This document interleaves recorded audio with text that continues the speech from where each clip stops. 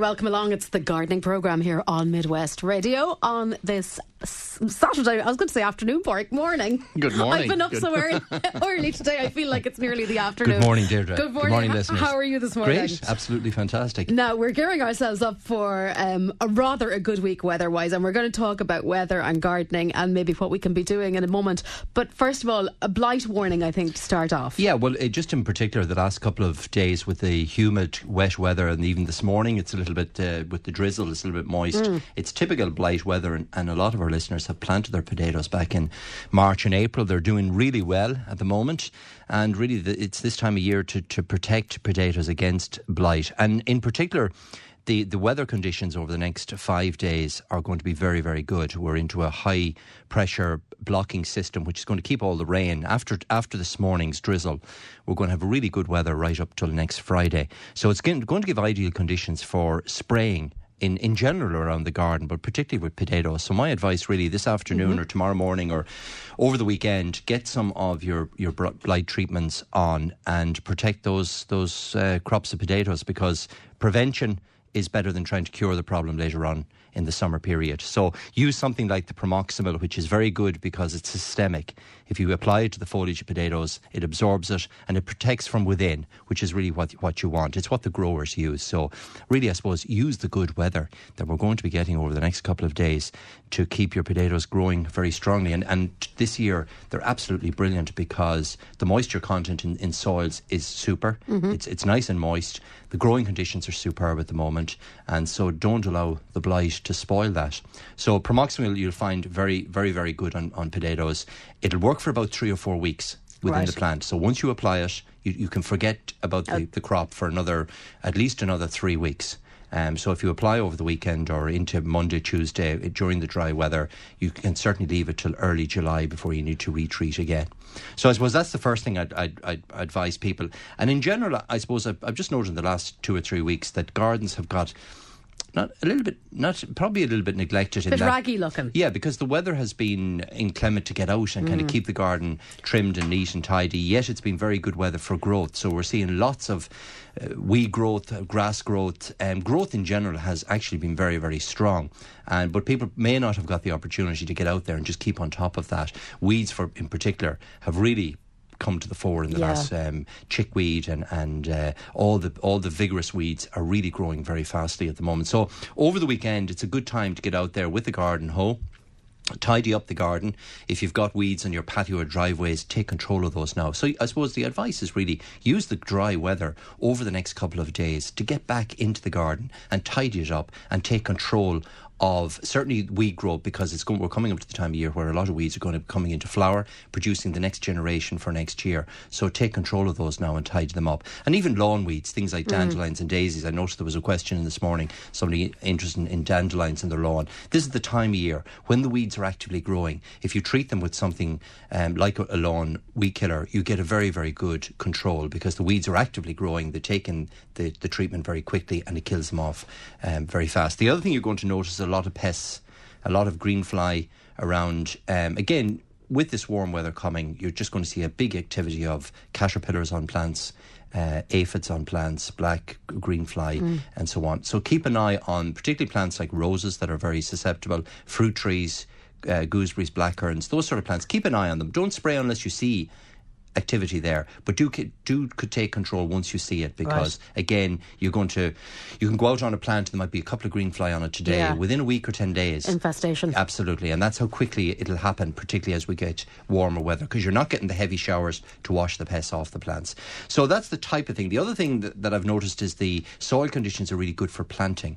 Okay. And sometimes in the summertime it can get very, very sometimes in the summertime it can get very dry. Usually, occasionally. At the moment, the soil is absolutely perfect for planting. So if you are thinking of putting in a new hedge, we mightn't generally associate June as a planting time, but certainly with the soil conditions the way they are, if you're thinking of putting in new shrubs or a new tree, or you want to plant a new hedge in the garden, or you want to put in your bedding plants, this is super weather. Soil conditions are perfect.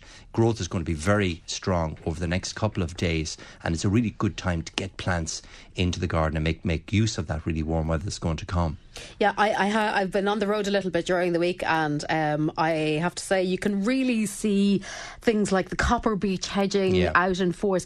I passed by a house yesterday and they had a wildflower meadow and it was all just coming into flower. Yeah, and it was absolutely stunning. We'll give that another week. Give that another week and it will absolutely be beautiful. The poppies will be in flower, the oxeye daisy, all of those plants will really benefit from the heat because the moisture content is there. So the plants are ready to go. I was actually in Dublin yesterday, and lavender is in we're just coming to the full flowering stage. So it's going to be fantastic now over the next couple of weeks with this heat that we're promised.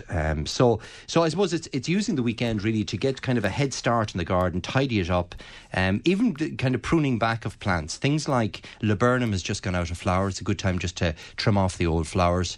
Early flowering rhododendrons have gone over. I think you were chatting about the forest flame last week. We were indeed, yeah. So spring flowering plants, the red flowering currant, the berberis that's just gone out of flower, plants that have finished flowering, it's a good time to actually trim those back at this time of year and tidy them up and to give them a feed as well, to build them up for next year, because you often hear me talking about plants that flower in the springtime. If you feed them during the summer months, that determines how well they flower next spring. So all those early spring flowering plants that flowered brilliantly this year, they need a bit of TLC now, a bit of trimming back, a bit of feeding at this time of year. And again, you're just using the growth that we're going to get to help to set them up for next year.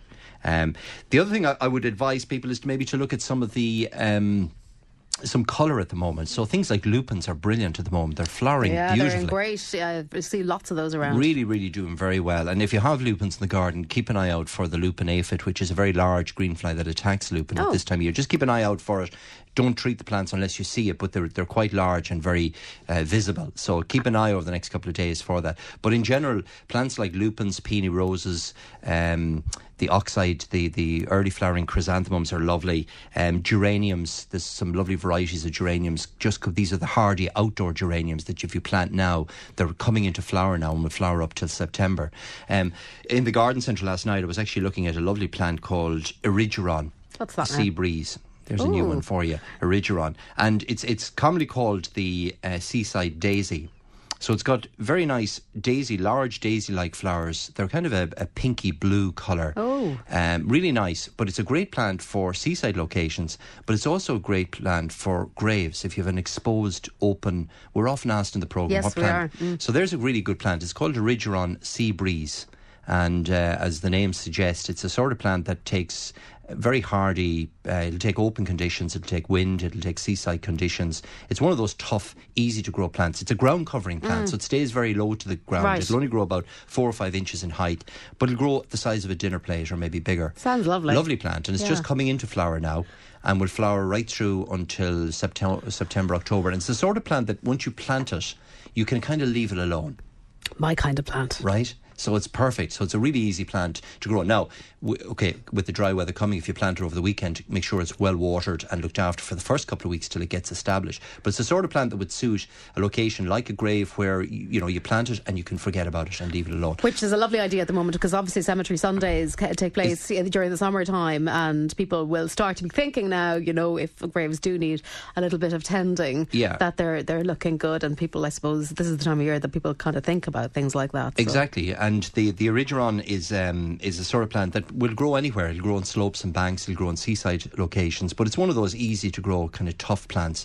The other one I noticed is a great old plant, Fuchsia Tom Thumb, which is a little dwarf fuchsia, as the name suggests. It only grows about a foot in height and flowers again, it's just coming into flower and will flower right through to late summer. So that's again a good plant if you want something small, neat and hardy. And there was another lovely plant, it was a geranium. It was a blue flowering geranium, just coming into flower.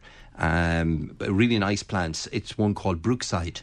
Okay. So it's a lovely, lovely variety. Really kind of navy blue flower, low growing. It's a hardy geranium, so it's one that you can plant. We associate geraniums with a kind of very vibrant reds and pinks. Yes, yeah. But this is actually the herbaceous geranium. It's more subtle. It's more subtle. It's a lower growing plant. It's blue flowers.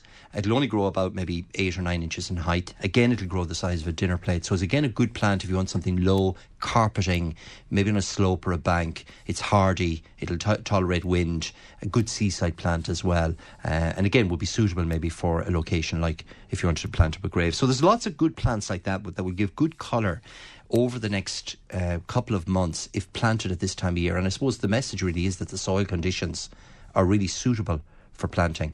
The other thing I would recommend to people is that if you're thinking about putting in a new lawn, so if you need to reseed part of the old lawn or you want to put in a new lawn, you won't get a better week than this week to do it. So the weather is absolutely perfect. And really the steps are, if you're putting in a new lawn, if there's any weeds or grass or rubbish growing on it at the moment, eliminate that first of all with something like Resolva or Weed Free 360, which will eliminate any weeds that are there, but leave the soil uncontaminated. So once it touches the soil, it becomes neutralised, the treatment. So it'll kill the weeds within 4 or 5 days. Right. Till over the soil, put in some fertiliser before you put on the seed, firm down the lawn, take off any stones or debris that might be there and chuck in your lawn seed at this time of year, rake it in. It'll germinate at this time of year within 7 or 10 days. So within a week, certainly within a fortnight, you'll see the seed germinating, and by August, September, you'll have yourself a really good lawn. So the moisture content is quite good for putting in new lawns, or if you need to repair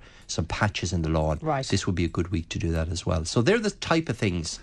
So no shortage of jobs, really, Warwick. Absolutely. Make use of the good weather. Time is the only thing. So there's no excuse. There's no excuse. No, with the weather coming, I suppose it really is that, it's been mindful of kind of getting control of the garden again. If you need to put some colour and planting, the soil conditions are ideal, and it's great to know that we've got 5 days of continuous good weather without any rain. And we're hoping for more. And if we do get a bit more, it's lovely to be able to sit out in the garden and look around and enjoy your bit of hard work. And the plants will respond to that heat as well, because they're, as you said, with the wildflower meadow and with the lavenders, they're just waiting to come into flower, and the heat will actually push them on in now. So it's going to be, the next couple of weeks are certainly something we're going to be looking forward to. Great stuff. Now, we've got lots of questions for you, so we're going to take a quick little break first of all, and if you do have a question you'd like Pádraig to address on the programme this morning, it's quite simply 087 900 41 41. If you'd like to text us, with thanks to C&C Cellular,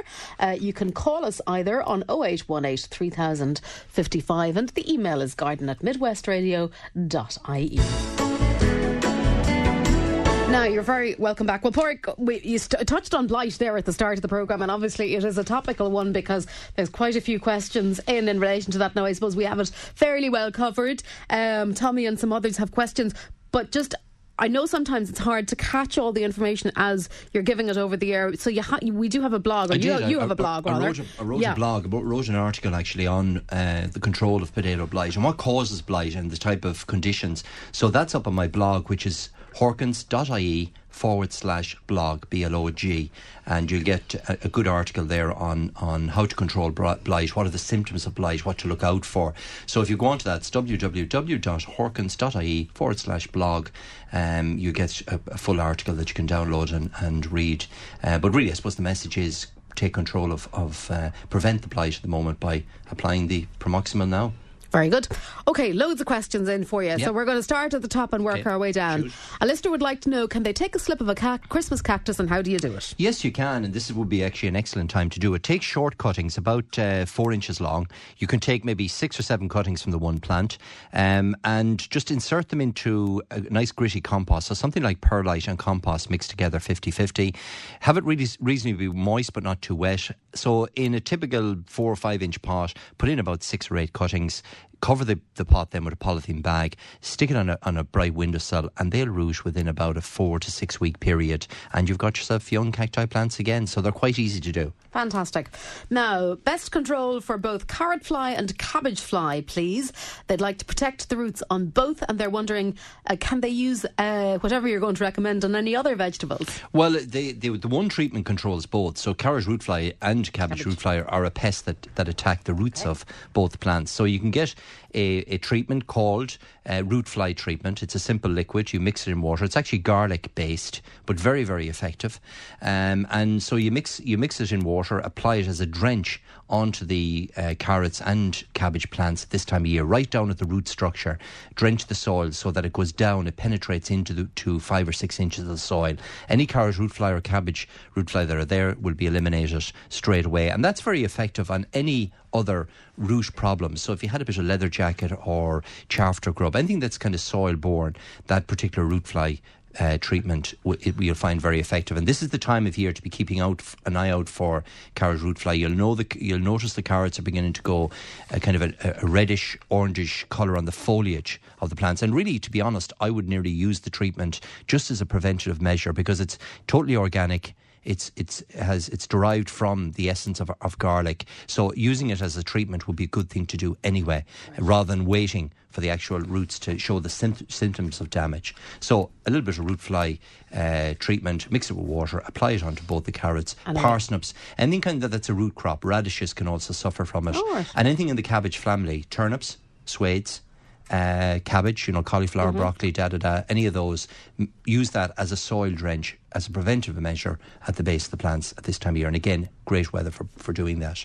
Now, after all the rain, a lot of small weeds on the paths, patios and in shrub beds. What's the simple spray that a lady could use to control the weed growth, and when would they use it? Well, on patios and driveways, you want to, first of all, this is the time to do it with the dry weather, but you want to get yourself a specific path treatment. So something like Path Clear would be very suitable on gravel driveways, tar macadam, block paving, that sort of area. So that can be applied now. In through your shrubs, you're better off either hand weeding or using a good garden hoe at this time of year, and you'll find that very effective. An hour spent with the garden hoe will eliminate an awful lot of young weeds at this time of year, and the heat will just dry them up straight away, rather than using a weed killer per se. So keep the weed killers to the pathways, driveways, gravel beds, that sort of area, and maybe use the more traditional method to control the weeds in the shrub beds. Now, if you had something, say, like bindweed or bishop's weed or an odd dandelion, say, growing through a shrub bed, you could use the Roundup gel, which is that gel treatment that you just spot treat here and there onto kind of isolated plants, and that works very effectively. So you might have bindweed growing up, wrapping itself around another climber or a shrub in the garden, and that could be just spot treated on, and that works very effectively if you just need to spot treat a particular number of weeds. But in general, small weeds, you'll find the garden hoe is as good as anything. Somebody has set a bare root laurel hedge in March. All the leaves have fallen off, some of them, and they're left with a bare plant. Is it dead, or will it come back? Well, anything that hasn't reshooted is sounds like it's dead. Now, you can check it by just simply scraping the bark and seeing, is the wood brown? If it is, it's dead. If it's got green tissue. But at this stage in June, they're planted now 3 months. You'd expect them, even those bare root plants, to have reshooted again. Laurel is easy to grow. I would say those plants possibly had failed before they plant it. Like March was, a bit late, was it, for bare root? Well, you can still plant in March right up to April of this year, but sometimes plants may have got dried out at some stage, but the fact that those plants haven't reshooted, the likelihood of them reshooting again is very, very slim. They should have come through at this stage. You can do that quick check on them scrape with your nail, just scrape the actual bark of the laurel and see is there any green tissue inside, but I wouldn't expect those to regrow. Replace them. Just get yourself a couple of... It sounds like through the hedge is just an odd one that has died. If it is that case, then just replace them, or wait till the back end, till October, and the bare root plants come available again, and you can replant at that stage. They do say some of them, not all of them. Yeah, and they'll catch up. They'll catch up on the plants that are already growing. So, maybe leave it to the autumn. Take out the dead plants that are there, leave it to the autumn, and put in some fresh plants at that stage. Okay, woodlice. Somebody has a lot of woodlice around the garden and around the house, and it drives them mad. I actually don't mind woodlice. They're okay. No, they don't do any harm. No, they don't do any harm. They're a little bit creepy crawly, but they feed on they're actually part of the ecosystem, and they feed on dying and dead plant matter. So they're actually like earthworms. They're beneficial in the garden. I know they tend to colonise around dampish areas. So you find them under stones and things like that. Exactly, where it's damp and cool. And look, they don't do any harm. They're not going to affect your garden. They're not going to do any damage to any plants in the garden. So Okay, we'll move on. Leave the world woodlice alone. Rhubarb, for it grew well this year and had lots of great pickings after feeding with sea mungus. Okay. When should we stop picking the stems? Normally July is the time. What I would nearly do is maybe go out and take the last picking now. So go out and kind of crop the rhubarb, refeed it. So give it another application of sea mungus and build it up. But any new growth then don't don't be tempted to take it after that. Allow the rhubarb to kind of build itself up for next year. So go out, crop whatever you've got. You can either freeze it to store it for the winter or use it over the next couple of days, and then just feed the plants with, again, a sea mungus would be an ideal feed to put on them again, and that'll build them up for next year. So normally we stop about the first or second week of July.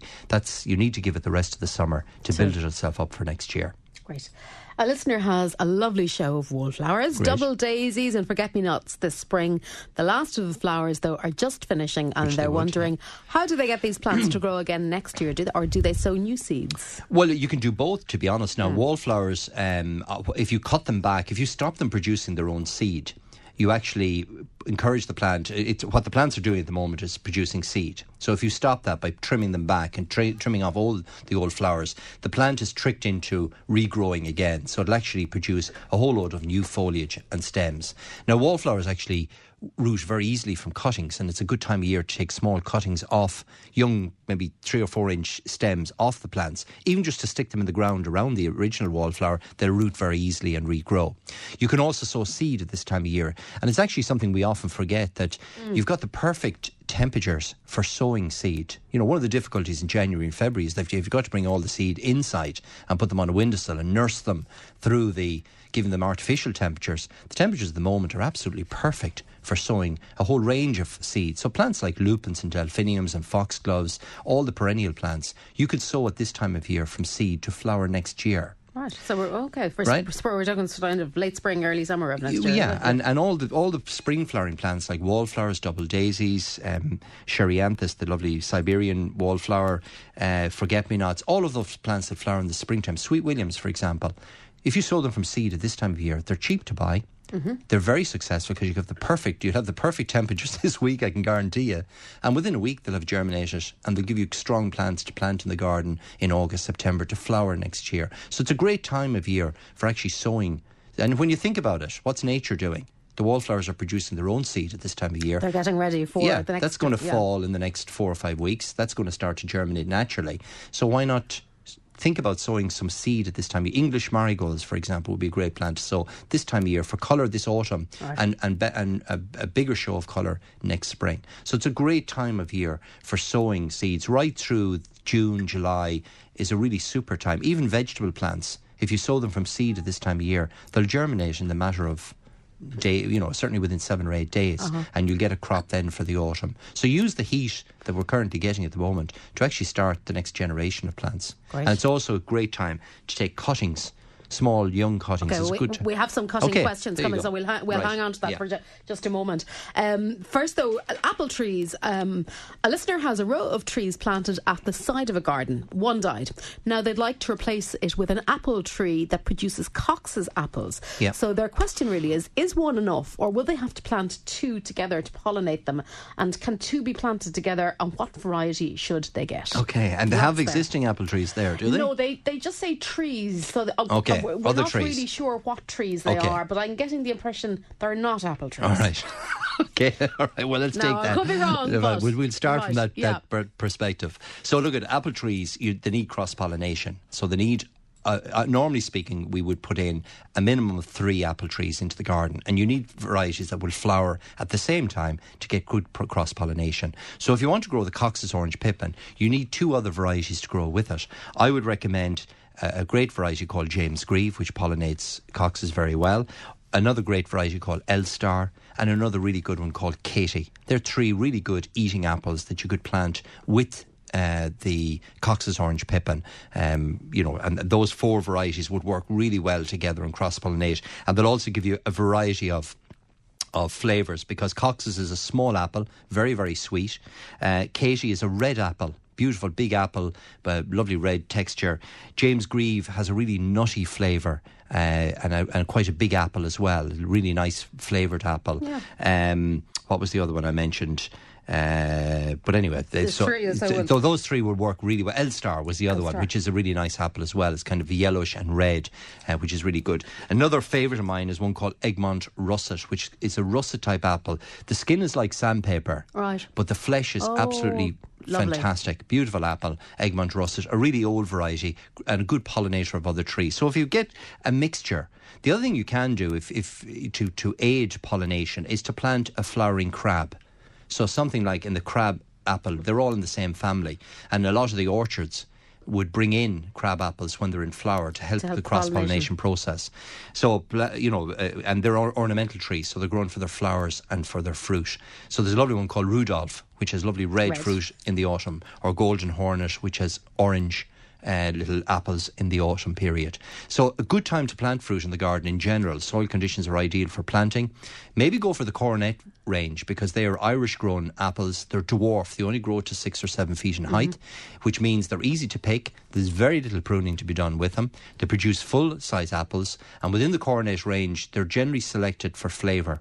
So all of the varieties I mentioned there are available in the Coronet family. Plus they're grown in Ireland, so they're grown in Ireland means that they have a better chance, I suppose, absolutely, than something coming in from abroad. Yeah, and they generally fruit in their first year. So when you're buying a Coronet plant, you generally will see some fruitlets on the actual plant itself in its first year. So they're a really good range to grow. Look for those, the Coronet. So general principles are a minimum of 3 apples, which you can put in 5 or 7 or whatever. Go for different varieties that flower at the same time. You can mix cookers and eaters if you wish. And I would stick to the Coronet range because they're so easy to grow. There's very little work with them.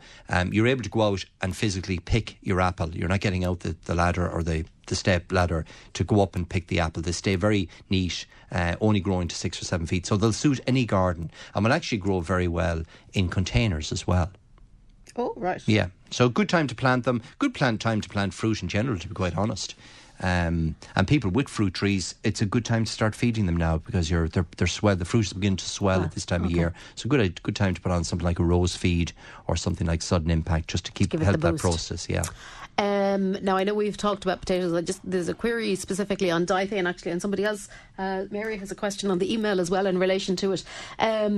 So we sprayed the potatoes with diethane, and now the stalks seem to be dying. Could the diethane be out of date, or is it mixed too strong? Is there anything they can do now to stop them from dying away altogether? No, it sounds like scorching of the foliage, that the diethane was mixed too strongly, and that can happen. It's a metal-based spray, and you can get scorching with diethane. So you need to be just very careful of that. The fact that they spray them and within a couple of days they're going now. So perhaps it was too strong. Yeah, the other thing to watch out is when you're using sprayers, obviously if it's used for any other purpose, like, for the spraying of weed killers, you need to wash them out thoroughly. And the best way to do it is to wash them out with a washing up liquid, mix it through the water, pump it through the spray, and that takes any residual chemical out of the actual the system. So that also could, but definitely sprays that are mixed with too high a concentrate, you get scorching. What can you do? Really, just if the foliage is very badly damaged, just trim it back. It'll reshoot again. You get the potatoes will actually reshoot again. Take off the dodgy ones. Yeah, but it's going to be, it's going to delay the cropping, and you're looking now for probably a late summer crop, really. The Promoximil, the one I mentioned at the top of the programme, is that bit safer in that it's a systemic spray, and that it works from within the plant rather than diethane tends to be, it's just a contact spray. So any new growth that's made after diethane is used is not protected. Whereas with the Promoximil, it actually enters into the new growth. Right. So you get that protection for up to 3 weeks. So it tends to be just that bit better. And that answers Mary's question on the email there as well. Now, a listener tells us that they love their garden and they have lots of shrubs and old-fashioned flowers in pots and flower beds that are years old, and they have some favourite plants that they'd love to take slips from regrow. So this is our back to the planting. Yeah. Can they do this now, or when is the best time? Yeah, no, this is a really good time to take small cuttings of this year's growth. So sort of plants I would be thinking of would be things like easy to grow plants like forsythia, spireas, hydrangeas, even rose slips. General plants that you see growing around the garden. Any growth I've made this year, that makes ideal cutting material. The main thing is to make sure there's no flowers. So take off any flowers or flower buds, strip off the lower leaves, just leave one leaf at the very top of the cutting, dip it into a bit of rooting powder, and again in a small pot you can put 6 or 8 plants, little cuttings together. Make sure you get a gritty mixture, so sand and compost or perlite and compost mixed together. That's important. And cover them with a polythene bag and sit them on a windowsill or even outside in a sheltered area. They'll root within a 4 to 6 week period, and you'll get yourself nice small young plants then for planting out for the summer. So it's a great time of year. Things like fuchsias, all of those plants root very, very easy. Lavateria, the mallow, lavender, all of those plants that are generally easy to grow plants root very readily from cuttings at this time of year. And it's a bit of fun doing it as well. Or if you see a favourite plant maybe in another garden, it's a good time to take a slip of them. Now, if you're not ready to insert them into compost straight away, put them into a polythene bag and they'll hold for a day or so. Right? And then you can prepare the cuttings. But it's a great time of year for actually propagating plants from cuttings and from seed, as I mentioned earlier. Okay, we're going to take a quick break. We still have lots more to come, so stay with us. Now, you're very welcome back to the programme. OK, Pádraig, next question is dandelions in the lawns. What do we do? What's good for them? How do we get rid of them without killing the grass? Well, you just use one of the proprietary lawn weed killers, Dicoflower, if you've got a very, very large area, or you can get a specific dandelion and daisy treatment. It's a good time of year to apply them, and maybe leave the lawn for 4 or 5 days without mowing. Apply the treatment then, and again leave it 3 or 4 days afterwards, and that'll see them off. Great. Now, white cherry blossom trees, 10 to 12 years old. One is doing very well. One has a branch each side growing up instead of down. Why is this? Well, what you're getting there is... There's a new one for you. What sort of a question is that? Well, I'm trying to visualise it in my head. Well, it's or should they not be growing up? No? When you see cherry blossom, you've got weeping cherries, and you've got upright cherries. But the thing that's common with all cherry flower, and most trees as well, is that they're grafted. So when you purchase a cherry plant, you're actually purchasing 2 cherry plants, as it were. One is the rootstock, and one is the actual tree that you want. So in weeping versions, and this often happens with weeping willows, the rootstock kicks into growth, and you get this vertical shoot where you're expecting a drooping shoot, and that needs to be pruned out. Right. So check where it's coming from. If it's part of the rootstock, then just at this time of year, cut it out. One of the things I've actually noticed this year is there's a lot of reversion in plants, which means, again, plants like variegated maples, where you should have a nice plant with variegated leaves. Yeah. You've got a lot of green shoots popping through it. And that, again, it's what we call reversion. It's where the plant is trying to revert back to its original type, as in just the green version. And why does it do that? Because the green version is more vigorous, it's more dominant. And rootstocks in general, like the listener here with the cherry, the rootstock is a more dominant, and that's why it's picked, because it tends to be very vigorous. And so grafting the weeping version onto the more vigorous rootstock, you get a stronger growth, generally on the weeping part, but sometimes the rootstock kicks into growth as well, because it's more dominant. And this year in particular, I've noticed just driving that there's a lot of reversion happening. So people need to watch for trees that are traditionally variegated, where you're getting green shoots popping up through them. Make sure you prune those out. They're easy to identify at this time of year, because obviously they're green and you can see them, and follow them back to the main stem and prune them out, because they're going to take over from your variegated plant, because the plant is variegated, because there's more white pigment in the leaf, it tends to be less vigorous and less dominant, and the green version takes over. So I've noticed that a lot with variegated maples in particular. Also with cherries, what you're describing there is common enough this year. Willows, I think we had a couple of weeks back. We did actually, weeping willows. So watch for that. Watch for those suckers taking over and just prune them out. Anything that doesn't look right, that looks different. This plant should be weeping, but I'm getting vertical growth. There's a question. Right. Follow that stem back, and if it's coming from the rootstock, which is under where the tree has been grafted, then you need to prune it out. Because presumably if you don't, then it'll get out of hand altogether. Oh, absolutely. What will happen is it'll next year... Exactly. That's exactly. And you'll end up... this is probably a pink flowering cherry, and it's generally grafted onto Prunus avium, which is the white wild cherry. So you'll end up with actually a white... Or what you often find for a couple of years is you get pink and white in the one tree. Oh, right. But the white takes over eventually, and you end up with the wild cherry being the dominant. So So be warned, sense. and it makes sense to me, Pádraig. So if I understand it, I think most other people should. Okay, but it's a good time to keep an eye out for it. I suppose that's the point I'm making, particularly with the reversion, because you can see it at this time of year. And is that a climactic thing? Do you think this year, or is it just something that's happened? It's just. I was asking myself that question. Is there a reason why? Yeah. Is it? I'm just noticing it more this year, or is it just down to the year? I'm not sure, but certainly it's something that I've made a note of, and you've reminded me of it. And growth has been good this year. It's been quite vigorous. Yes. So maybe that has contributed to it. That's the reason. Cabbages and turnips growing in a polytunnel, and they've got holes in the leaves. Now the listener has a net on the door to stop flies. Pádraig, good morning to you. But I still have a problem. Okay, what he's got is a little pest called flea beetle, and very active at the moment, very typical on turnips, swades and anything in the cabbage family.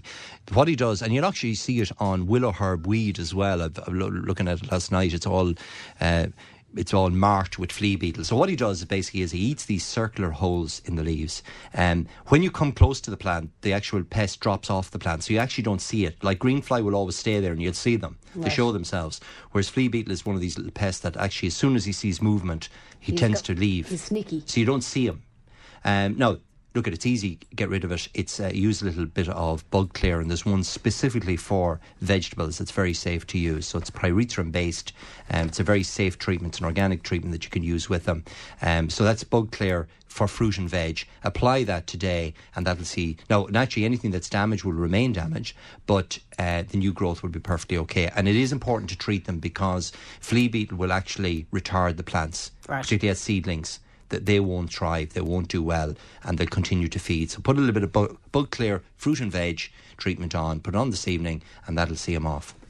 My lupins are in full bloom, and Great. They're beautiful this summer. Some of the older flowers are producing seed heads, so should they cut them off? Yes, you should. Take them off now, but maybe at the end of the summer allow some of the shoots to produce seed, and you could collect that seed and sow it maybe in August. But at this time of year, you want the plants producing lots of colour, and so stop them producing seeds. So to any of those kind of flowers that are just going over, go out maybe once a week and just trim them off, trim off the stem. And do that with any of the perennial plants, the foxgloves, delphinium. Stop them from producing seed, and you'll get them to flower longer. Okay, lovely. When do Christmas potato seeds become available, and have you got any tips for growing them? Well, these are the potatoes that are grown for new potatoes at Christmas time. It's more a novelty than anything else. You generally plant them around the middle of July, early August, so it's a little early yet for planting them. They do very well in containers, so if you've got yourself a greenhouse or a tunnel, that's really the kind of location you want for them. Keep an eye out in your local garden centre about the middle of July, and they generally are branded Christmas potatoes. There's generally 7 or 8 varieties. Put them into a couple of pots in good compost. Grow them like the traditional potato, but they do need a little bit of protection from the in the tunnel and greenhouse, and they work very, very well. But it's about a month too early yet. The soil in our vegetable garden is heavy. Would you recommend adding mushroom compost? I would. Now, Peter says the hens go into the vegetable garden, and what plants would they damage? Well, hens will have a field day on all plants. I mean, they'll eat ornamental plants, they'll eat... and really what they're eating is a lot of the young growth. That's what they're interested in. So you need to keep your hens out as much as possible. Mushroom compost is great, or any organic matter, farmer manure, anything that will help to break up the soil is great to add into heavy soil. So it adds nutrition, but it also adds bulk, and it helps to change the texture of the soil from heavy to a lighter, more crumb type structure, and that's really what you're looking for. And makes it easier for gardening. So a great time to dig it in. Anytime over now right through to autumn, you can add organic matter into the soil, and it'll certainly help. Now it'll take, it'll be next spring before you see the benefits of that, because obviously it has to decompose and break down. But the addition of any form of organic matter adds bulk and nutrition, and it's great. Now, a listener has lilies. They're not very tall and they're not as strong as they were before. So they're wondering, do they need to be replaced, or could they have cut them back earlier? What should they do for next year, really? I'm assuming these are the white lilies, the arum lilies, and the calla lilies, The first of all, it's early in the season yet. I mean, they're only coming in, are they not? Well, they've been flowering for the last 3 or 4 weeks, but they do flower right through till September. I would be inclined just to give them a good feed. They are hungry feeders, so give them something with plenty of kick in it, like a little bit of the Osmo Pro 6 or even the Sea Mungus fertiliser would be very good. Apply that now. It works brilliantly on the rhubarb, as some of the listeners have mentioned, and it would do very well on lilies as well. So just give them a couple of handfuls of that, boost them on, feed them up, and because remember, they grow from nothing, from soil level right up to 3 or 4 feet, and produce very large leaves and lots of flowers. So they're quite hungry plants. So put on some of the organic Sea Mungus fertiliser now, maybe repeat it in 3 or 4 weeks' time, and I think that'll see them. You don't need to replace them. Right. A listener has not got around to sowing any vegetable seed yet. Right. They're wondering, is it still okay to sow? And can you recommend some good carrot types to grow for winter use? Okay, well, first of all, in terms of sowing seed and vegetables, you've got loads of time. Right up to the end of July, you can be still sowing the seeds. Okay. Carrot varieties for winter use, a really good one called Eskimo. Oh, I love the name. Eskimo. Really, really easy to remember. It is. The nice thing about it is that you can actually leave it in the ground over the winter period. So it's one that you don't have to harvest. You can, like parsnips, you can leave it in the ground, and if anything, the flavour is a whole lot better. So it grows to a certain size, and then that's it, and it stays. It's a winter hardy variety. Yeah, you sow it at this time of year. Anytime up to the end of July, you can sow it. So it's one called Eskimo.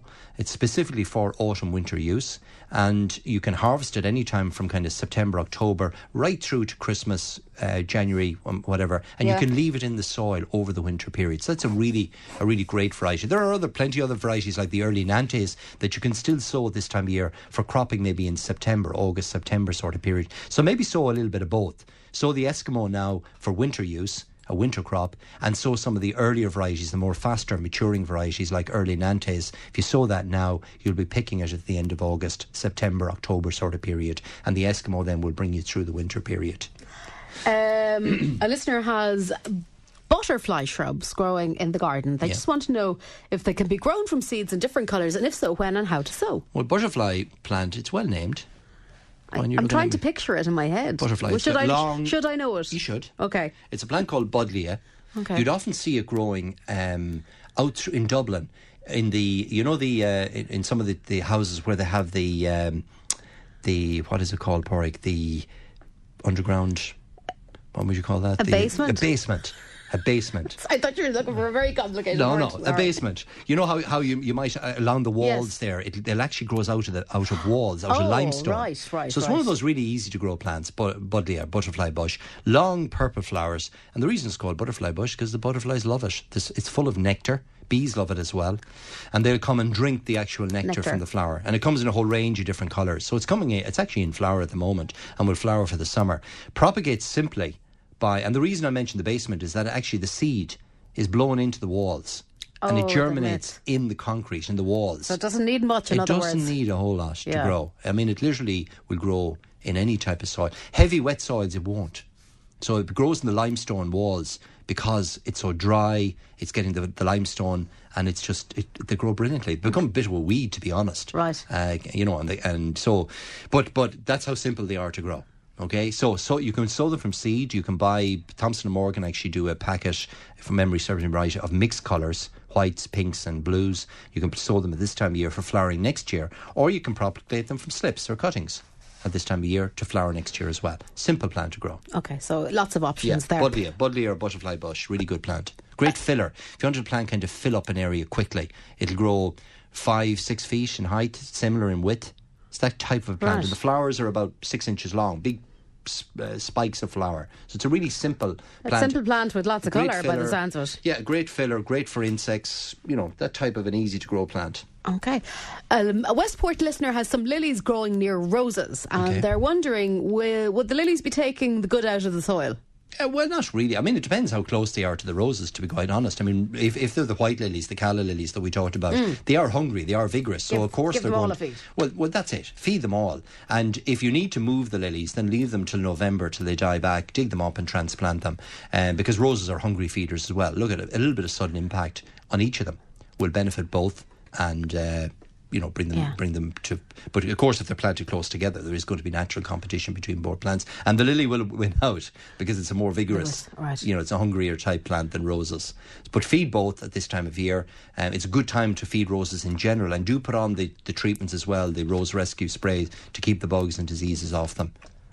A listener would like to know about growing sweet basil. Can they do this now from seed? And what other herbs might you recommend? They've got a small glass house. Super time to do herbs. And basil is so easy to grow, and it's so fast growing. If you sow the seed today, by this time next week, they'll have germinated. They're that fast. And basil comes in a whole range. There's Thai basil, sweet basil. There's a purple foliage basil available at the moment, which is lovely as well. So basil, very, very simple to grow. And you do need to grow it in a greenhouse or a tunnel or in a protected area. It's out of doors, just won't thrive as well. But all the herbs can be sown at this time of year. And go for the parsleys, the thymes, oregano, basil, as we mentioned, chives. They can all be sown from seed. The fast-growing, maturing ones will be ready for cutting this year. And some like thyme, rosemary, lavender, you're playing for next year, really, for sowing them from seed. But you can also plant them from plants. The plants are available at this time of year, and you'll get cuttings from those this year. OK, just one or two more, Pádraig, before we finish up. A listener has a beautiful variegated Acer maple in the lawn. It's about 15 feet high, and they noticed this summer a lot of, this is actually what we were talking about. The green leaves and shoots, growing through the coloured leaves. So cut them out. Cut them out. OK. Now, would we need to water laurel hedges during the warm weather? Well, generally plants that are planted, that are in maybe a year or two, they're going to be perfectly okay. But certainly plants that have been newly planted, so if you've planted since, say, last autumn, this spring, or if you've got plants in containers, it's actually, you should go out today and give them a thorough soaking. So plants that are in the ground that are established will be fine, even with the very warm weather next week. There's enough moisture content in the soil to carry them through for many weeks yet. But plants that are newly planted or plants that are in containers, yes. And the other thing to do is to give them a good feed, give them a liquid feed as well, of something like Liquid One or Miracle Grow, to give them a bit of a boost as well. OK, Mary has a lavateria and it's full of buds, ready for flowering. Now, flowers never burst open, and the same happened last year with the hot summer. Would there be any reason why? Well, there shouldn't be. Like, lavateria is one of these really easy to grow plants. Sometimes it can get a mildew on the foliage and on the buds that stop the buds from opening. So what the listener should do is maybe give it a light application of something like the Rose Rescue. Would actually be very good to put onto the lavateria. It'll stop the mildew affecting the actual buds and bringing it to flower. But it's one of those really easy to grow plants. Lavateria, and this sort of weather that we're going to get I'll be amazed if it doesn't come into flower. And it wouldn't need a drop of water or anything like that, would it? Well, it depends where it's growing. Yeah. But I mean, if it's growing in garden soil, if it's growing like should be fine. It is something to remember that when plants are in bud and when they're in flower, they do use copious amounts of water. Yes. So hydrangeas, for example, at this time of year, as they're coming into flower, the flowers actually use more water than the foliage. So plants in containers, as they're flowering, make sure you keep them very, very, very well watered. And hanging baskets, all of that sort of thing. Keep an eye on those over the warm weather that's promised. Keep them liquid fed and keep them well watered. OK, I'm afraid we'll have to leave it there. So blight is the big thing today. I suppose that was the message, that really with the dry weather, protect your plants. So with blight control, but also roses should be treated. That kind of, tidying up the garden and getting rid of weeds and preventing disease happening later on in the summer. So the Blight blog is available on horkins.ie/blog and download it from there. Lovely stuff. Have a good week and we'll talk to you next Saturday. Okay. Take care. That's it. Michael Neary is up after the news at 10, which is on the way next for me until next Saturday, just after 7. A very good morning to you.